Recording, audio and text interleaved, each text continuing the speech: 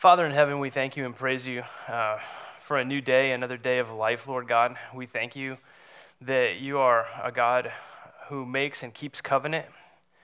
We thank you that the covenant that we are under is mediated through your Son, the Lord Jesus Christ, and his blood shed on our behalf. Father God, we begin this Lord's Day, and we come and we ask that you would forgive our sins, that you would wipe them away because of your Son Jesus, for our good and for your glory. And we pray that the things that we explore would allow us to draw closer to you, and that everything that we say and do in this place would be an expression of worship to you, whether it be fellowshipping with the brethren, lifting our voices in song to you, exalting your word. May it all be worship acceptable to you. In the name of your Son Jesus we pray. Amen. All right, Malachi, week 2. There should be some additional copies of handouts for those of you who were not with us last week. We do have the same worksheet, the handout, for you to doodle on throughout the duration of the study. And this week we'll be beginning to look at charge number 2, the second of the allegations that God raises against his people. We won't go through the entirety of the text. Here in your outline it says that we're going through chapter 2, verse 9, but we won't be making it quite that far. We want to give this text a chance to work in our lives and for us to learn from it. This morning, through the power of the Holy Spirit, my prayer is that this won't just be teaching, but also preaching. The text requires that. And I know I have been preached to this week through this text. So let's look at it together. I'm going to invite you guys just to stand for the first read through, just reverence to the Lord. I'm going to read from verse 6 through the end of chapter 1. A son honors his father, and a servant his master. If then I am a father, where is my honor? And if I am a master, where is my fear? Says the Lord of hosts to you, O priests, who despise my name. But you say, how have we despised your name? By offering polluted food upon my altar. But you say, how have we polluted you? By saying that the Lord's table may be despised. When you offer blind animals in sacrifice, is that not evil? And when you offer those that are lame or sick, is that not evil? Present that to your governor. Will he accept you or show you favor, says the Lord of hosts? And now, entreat the favor of God, that he may be gracious to us. With such a gift from your hand, will he show favor to any of you, says the Lord of hosts? Oh, that there were one among you who would shut the doors, that you might not kindle fire on my altar in vain. I have no pleasure in you, says the Lord of hosts, and I will not accept an offering from your hand. From the rising of the sun to its setting, my name will be great among the nations, and in every place incense will be offered to my name, and a pure offering. For my name will be great among the nations, says the Lord of hosts. But you profane it when you say that the Lord's table is polluted, and its fruit, that its food may be despised. But you say, what a weariness this is, and you snort at it, says the Lord of hosts. You bring what has been taken by violence, or is lame or sick, and this you bring as your offering. Shall I accept that from your hand, says the Lord? Cursed be the cheat who has a male in his flock and vows it, and yet sacrifices to the Lord what is blemished. For I am a great king, says the Lord of hosts, and my name will be feared among the nations. Malachi chapter 1. You may have a seat. The title of this series is A Call to Covenant, and the term covenant is somewhat devoid from our vocabulary in modern times, but yet covenant in its most simple form could be looked at as a contract. Since coming back to California, I've signed a couple of different contracts, and it's interesting how a contract works. A contract will name the parties that are entering into the agreement. It doesn't do that by name. It'll say the borrower and the lender, the employer and the employee. And as we look at this call to covenant, the first thing that we must do in verse 6 here is recognize in the second charge who this covenant is between. Who are the parties in this covenant?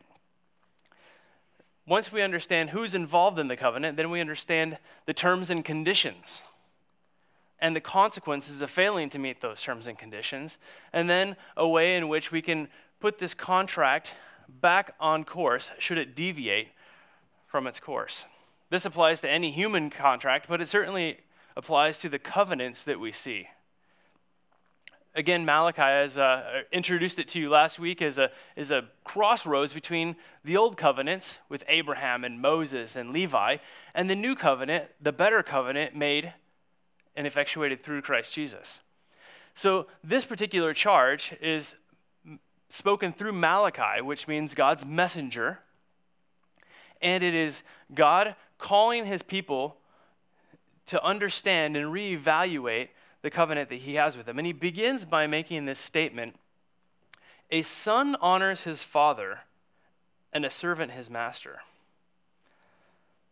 If then I am father, where is my honor? If I am master, where is my fear? Says the Lord of hosts to you, O priests. This calling attention to who's involved in the contract is really, really important, and it's really rich. One of the reasons that I love this text is because it allows us to see clearly the heart of God. It allows us to understand his holiness and how he's set apart. The first thing he says is, a son honors his father. What an interesting statement. And looking at how God refers to himself throughout Scripture, and particularly in the Old Testament, we see God identifying himself as a father. In Jeremiah chapter 31:9, where we know that a new covenant is pointed towards, he refers to himself as the father of Israel. But yet, interestingly enough, the term father is seen much more to refer to God in the New Testament. If then I am father, where is my honor? Hold that thought on a son honoring his father. And then he says, and a servant his master. Now the idea of master is the word Adonai, or Lord. And we see that used throughout the Old Testament. More often, God refers to himself or is referred to as Lord than as Father. But yet, if we were to look at our own prayer lives for just a moment, isn't it much easier to pray Father God than it is to pray Lord God? And if we were to substitute the word Lord for master, it would really be a tough one. Master God. Right? But that's his title. As he's laying out this contract to us, he's establishing that not only is he our father, but he's also our Lord and our master.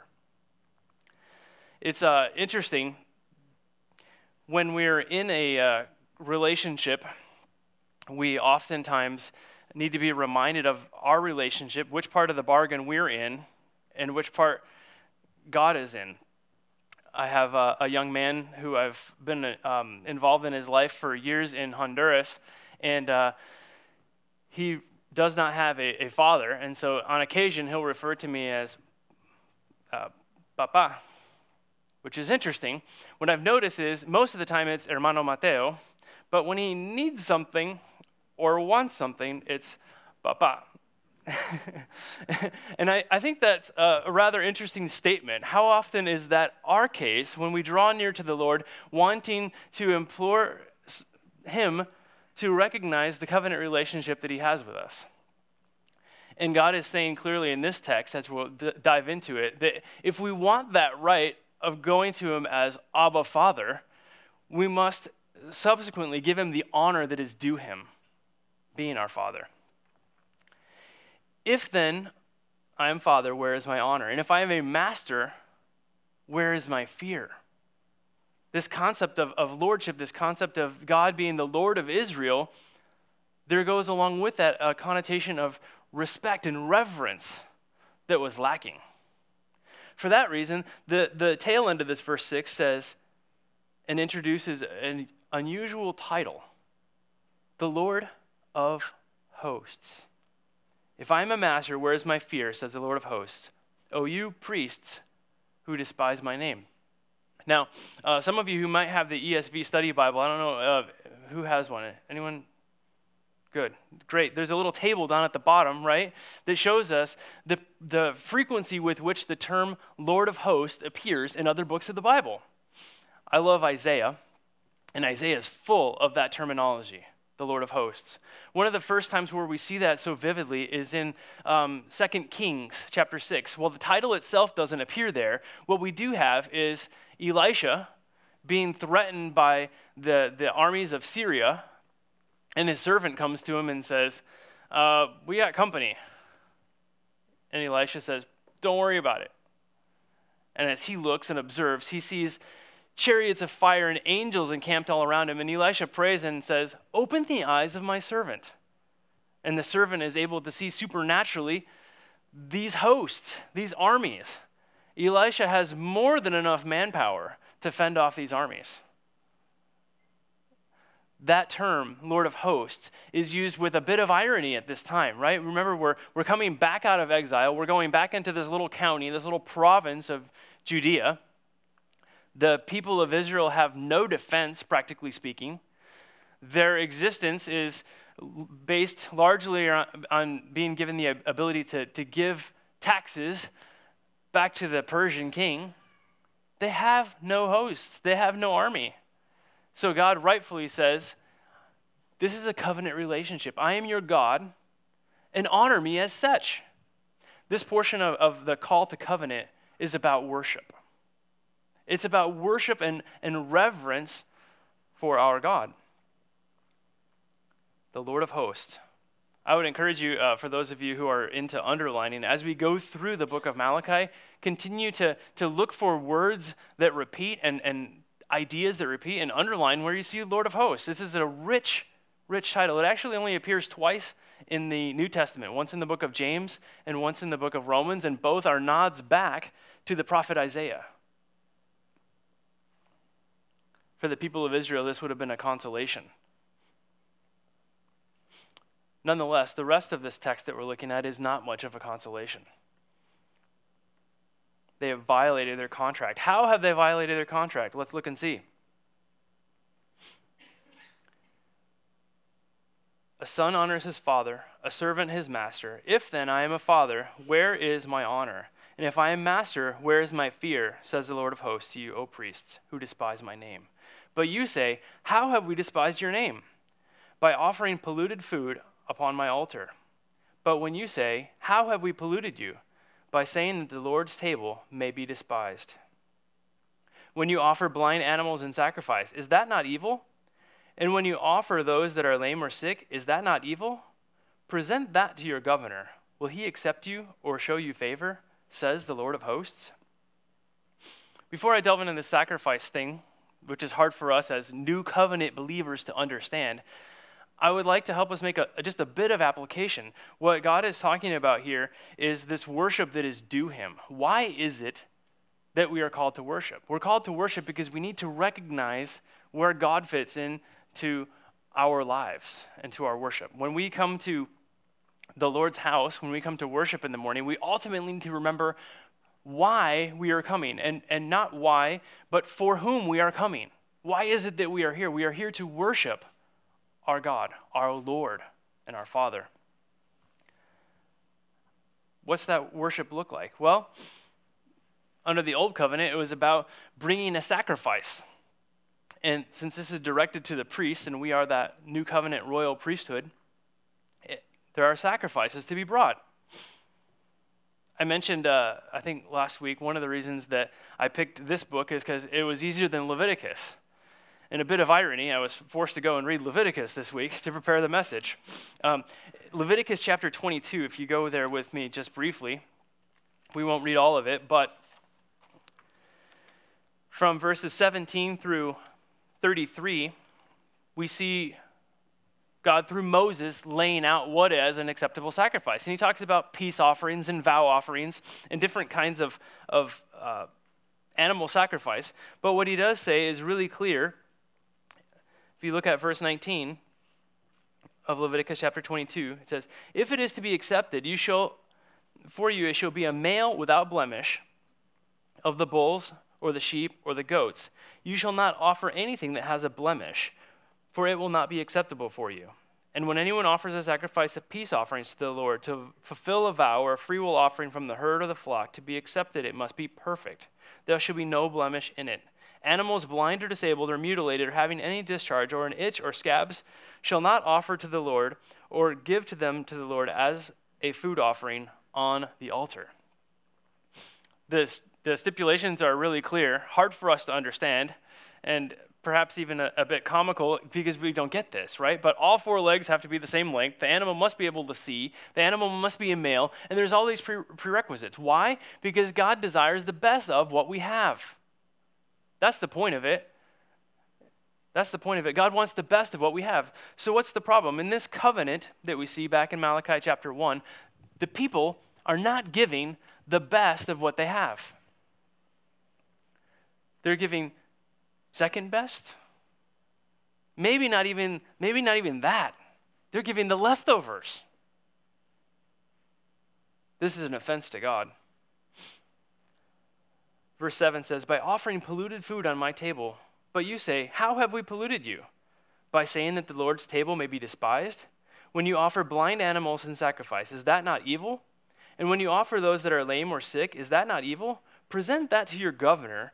Will he accept you or show you favor, says the Lord of hosts? This is a powerful statement, and the term governor here is really interesting. This serves as a temporal marker. The Persians, after the decree of Cyrus, allowed the people to go back to their countries of origin and sort of repopulate, re-civilize, right? And again, it wasn't benevolence. It was part of a political agenda. They sent them back so that they could generate wealth and give those as taxes to the Persian Empire. And part of that structure was that they would have a provincial governor. The term governor actually only appears in the post-exilic books of the Bible where the Persians had placed their administrators in charge. And so God is saying, okay, you guys have to pay taxes to the Persians. Try giving them your second best. Try giving them your leftovers, and let's find out how that goes for you. The Persians will come down hard on you, right? Try cheating on your taxes. The IRS shows up, right? Try giving second best quality work to your boss.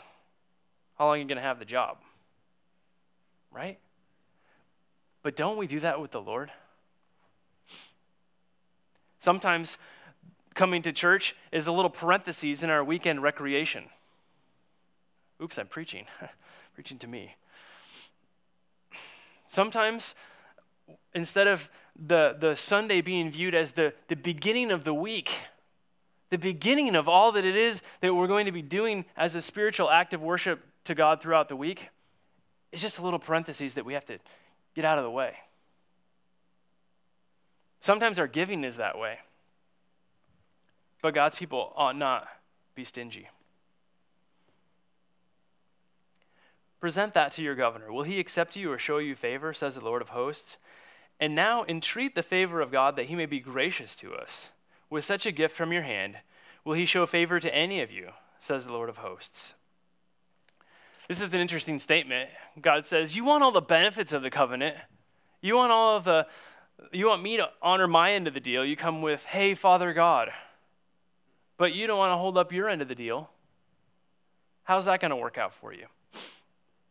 I heard from the Delgado family that they were shared with a documentary from John and Roxy about the prosperity gospel. So just to be clear, we're not going to introduce any prosperity gospel from this text, right?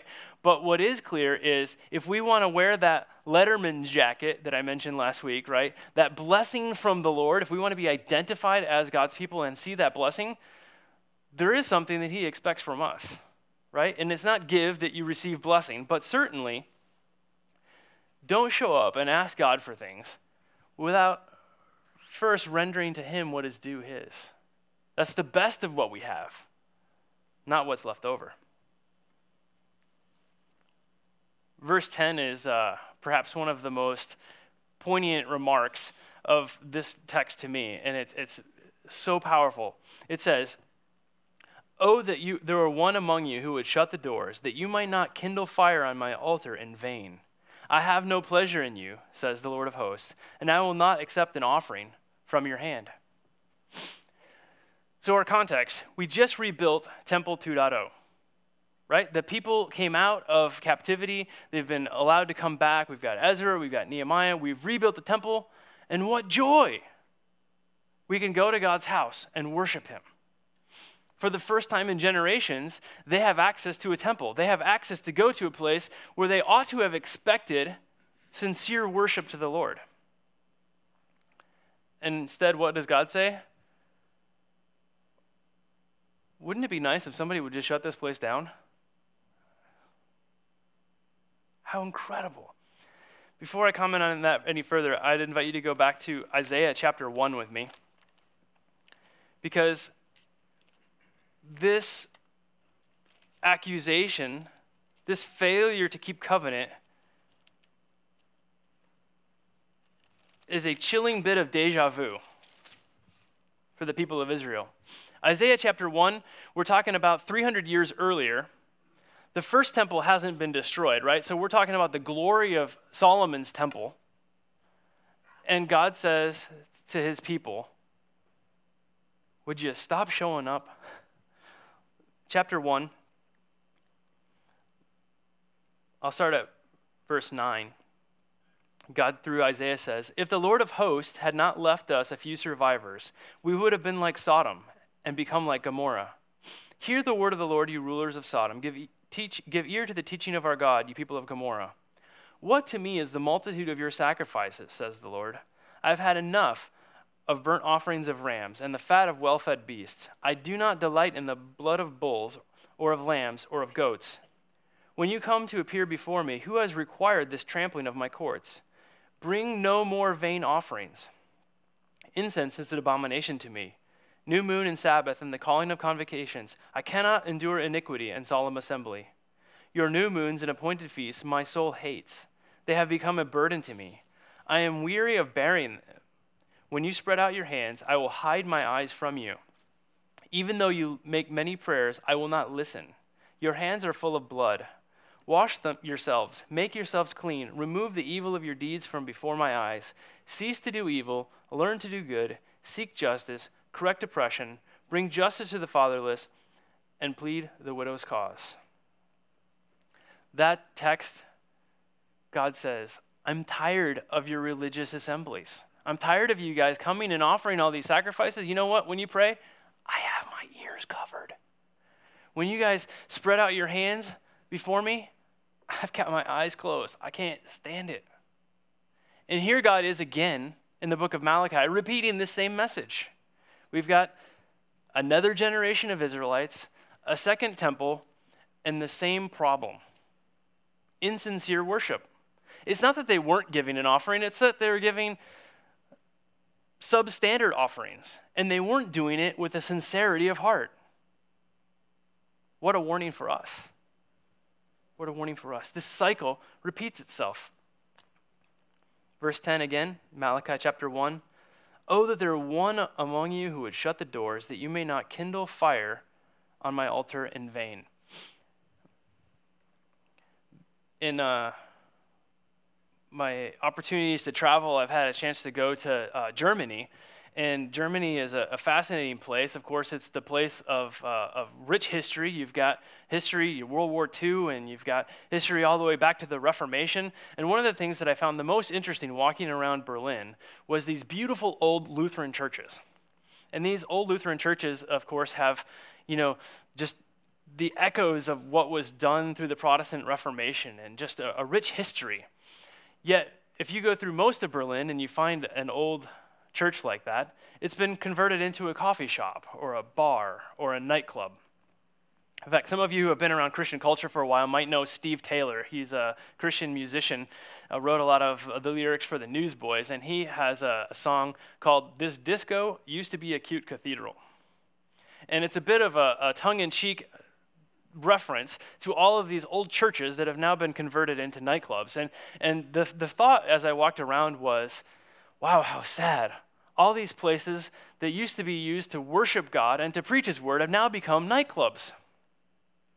But if we look at this text, could it be that God is no less displeased by dead churches that continue to go every week and don't preach the word and just turn into social clubs, maybe it would be a relief to him to have these churches shut down and turned into nightclubs.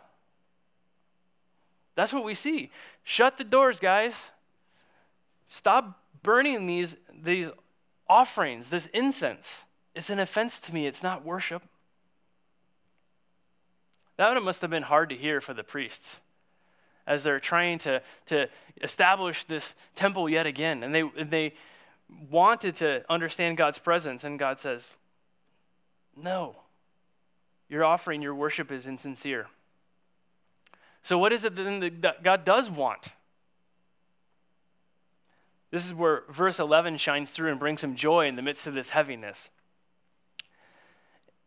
Verse 11 says, "From the rising of the sun to its setting, my name will be great among the nations, and in every place incense will be offered to my name, and a pure offering. For my name will be great among the nations, says the Lord of hosts." This is pointing to the new covenant. Right? He's not pointed them back to Leviticus, and they know what kind of animals they're supposed to sacrifice, but now he's pointing to the new covenant. I'm not interested in your worship just coming to church. I'm interested in a global worship. A church comprised of those who have been redeemed and can offer worship. There's a couple of texts I wanted to look at with you in the New Testament with regards to this fulfillment that we'll see. Malachi is pointing ahead to the new covenant, and he talks about this idea of incense being offered everywhere to his name. What does that look like? In the New Testament, we don't have any incense burners here at Pacific Hope. I don't think there might be a candle in Pastor John's office, but I don't think it has any real significance there. Just for the aroma, right? Yeah. What is this idea of incense? So could you go ahead one slide? So this idea of incense is something that throughout Scripture we see. In the Old Testament, we'll learn a lot about this idea of frankincense, right? It's like a sap from a tree, and it would be burned, and it might have smelled a little something like eucalyptus, and it would be used in the temple to both purify and also as a worship offering to the Lord. In the New Testament, we see that this idea of incense has changed a bit. It comes up in the book of Revelation, and the description. Could somebody read for us, please, Revelation 5:8, nice and loud?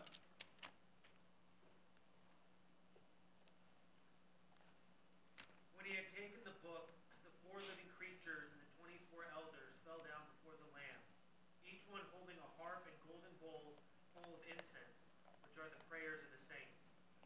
The prayers of the saints, this incense, this which God desires from his new covenant people, are the prayers of his people. Another interesting example of this new covenant act of worship with regards to incense is found in Philippians chapter 4.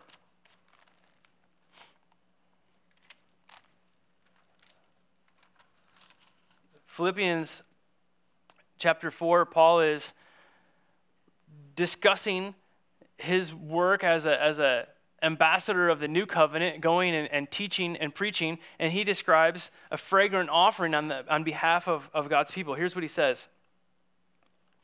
I'll start at verse 10.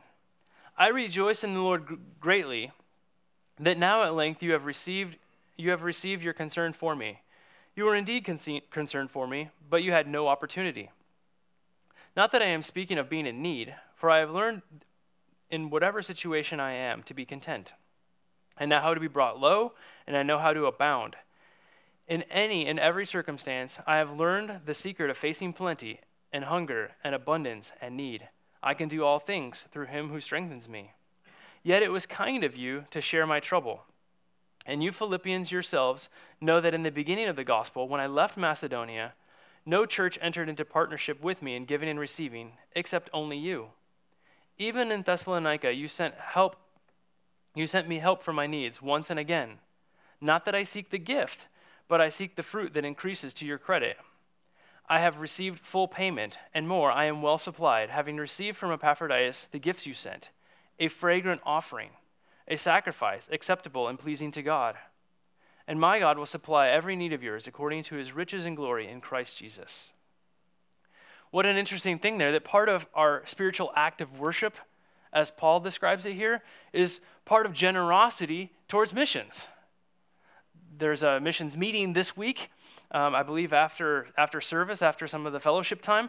And what an interesting statement that Paul makes, that this offering that he received while he was going about doing gospel work was a fragrant offering to the Lord Jesus. So in this incense, the prayers of the saints, the offering towards missions.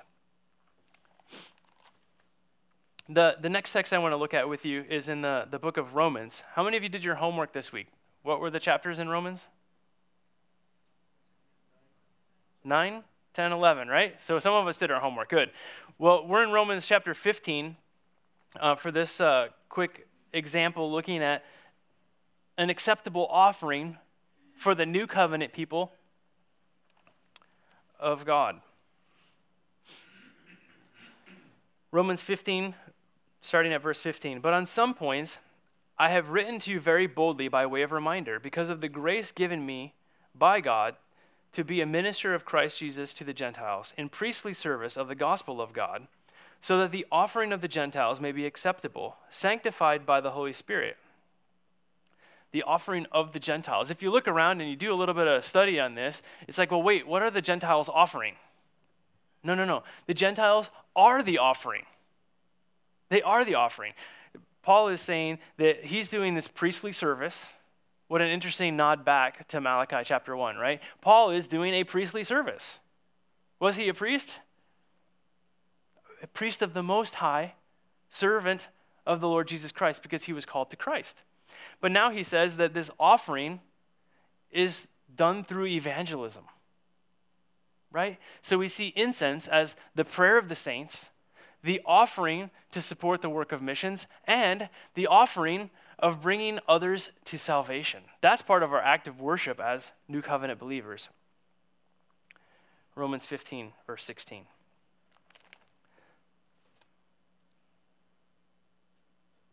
Back to Malachi chapter 1. Verse 11, from the rising of the sun to its setting, my name will be great among the nations, and in every place incense will be offered to my name, and a pure offering. For my name will be great among the nations, says the Lord of hosts. But you profane it when you say the Lord's table is polluted, and its fruit, that its food may be despised. But you say, what weariness is this? And you snort at it, says the Lord of hosts. You bring what has been taken by violence, or is lame or sick, and this you bring as your offering. Shall I accept that from your hand, says the Lord? Cursed be the cheat who has a male in his flock and vows it, and yet sacrifices to the Lord what is blemished. We're going to end on a positive note, but this is not a positive note. This is heavy. This is the idea that what they're offering is not going to be accepted. They are not fulfilling their end of the deal. It's interesting, the verbiage that's there that says, but you say, what weariness is this? You snort at it, right? For those of us who are parents, we are instructing our young people to follow instructions and to serve us around the house, right? And there are ways that they serve where you see their joy in serving. And there are those times where you kind of get the snort, right? Like, right? When God calls on us to serve, do we snort at it? Do we sometimes have that nudge from the Holy Spirit that we're supposed to reach out to someone from the body, and maybe that's a little bit of an inconvenience to our schedule? Maybe it's something we don't want to do. Do we snort at it? Is it burdensome to us? Looking again at the prayers of the saints, is prayer a burden to us?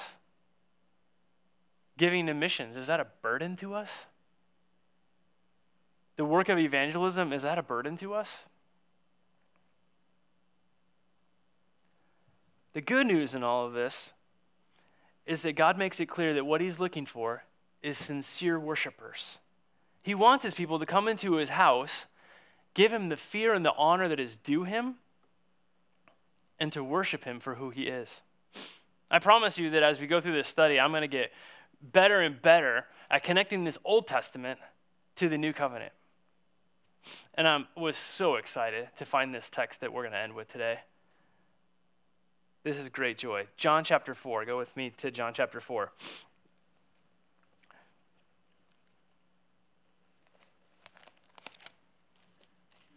This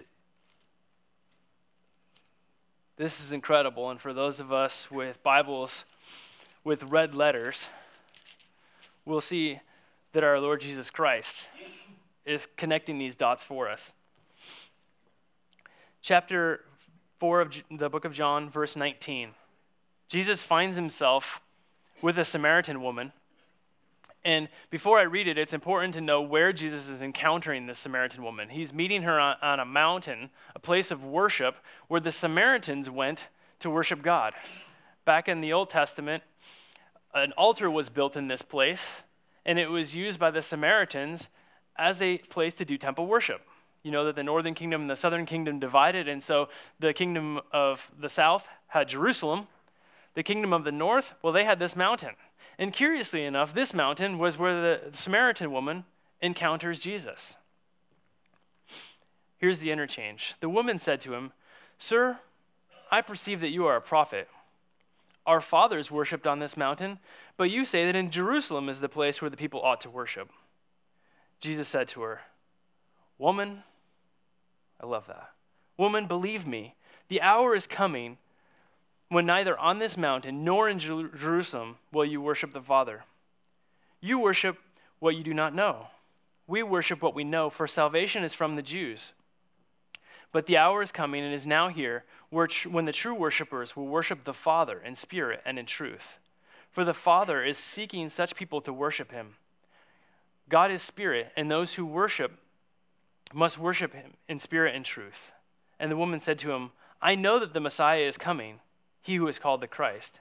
And when he comes, he will tell us all things." And Jesus said to her, "I who speak to you am he." Real worship isn't happening on this mountain. Real worship isn't happening in the temple. Real worship is happening where the Father calls to himself a people who will worship him. And praise God, that's done. All that Malachi was pointing to in this casual encounter between a Samaritan woman, Jesus explains it clearly. God is looking for those who worship him in spirit and in truth. And praise God, we are those new covenant people. We understand all of this. And if we understand this, may what is repeated in Isaiah chapter 1 and Malachi chapter 1 not be applicable to us. When we come to the Lord's house, may it be an opportunity to worship him with all of our lives, beginning our weeks with worshiping him. This building, if I understand it right, was an ambulance bay before it was a church, right? May God never say, "I wish they'd just park ambulances there," right? May this be a place where he is worshiped by his people in spirit and truth, because he is the Christ, pointed to from the beginning and eagerly awaited yet again. Father God, we come before you and we thank you, Lord God, that you have spoken to us through the prophets, that you have pointed us in the direction of your Son, and that now we have the privilege of understanding the gospel through the rearview mirror. Lord God, we have an understanding that you have come and that you have called us and that you have redeemed us. God, we thank you that because of the new covenant, we can call you Father. But may we never do that flippantly. May we never do that without forgetting the honor that is due to your name.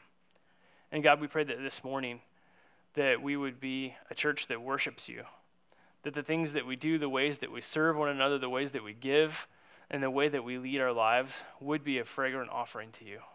May we be a church that worships you, and may your name be exalted above all else. We thank you and praise you in your name. Amen.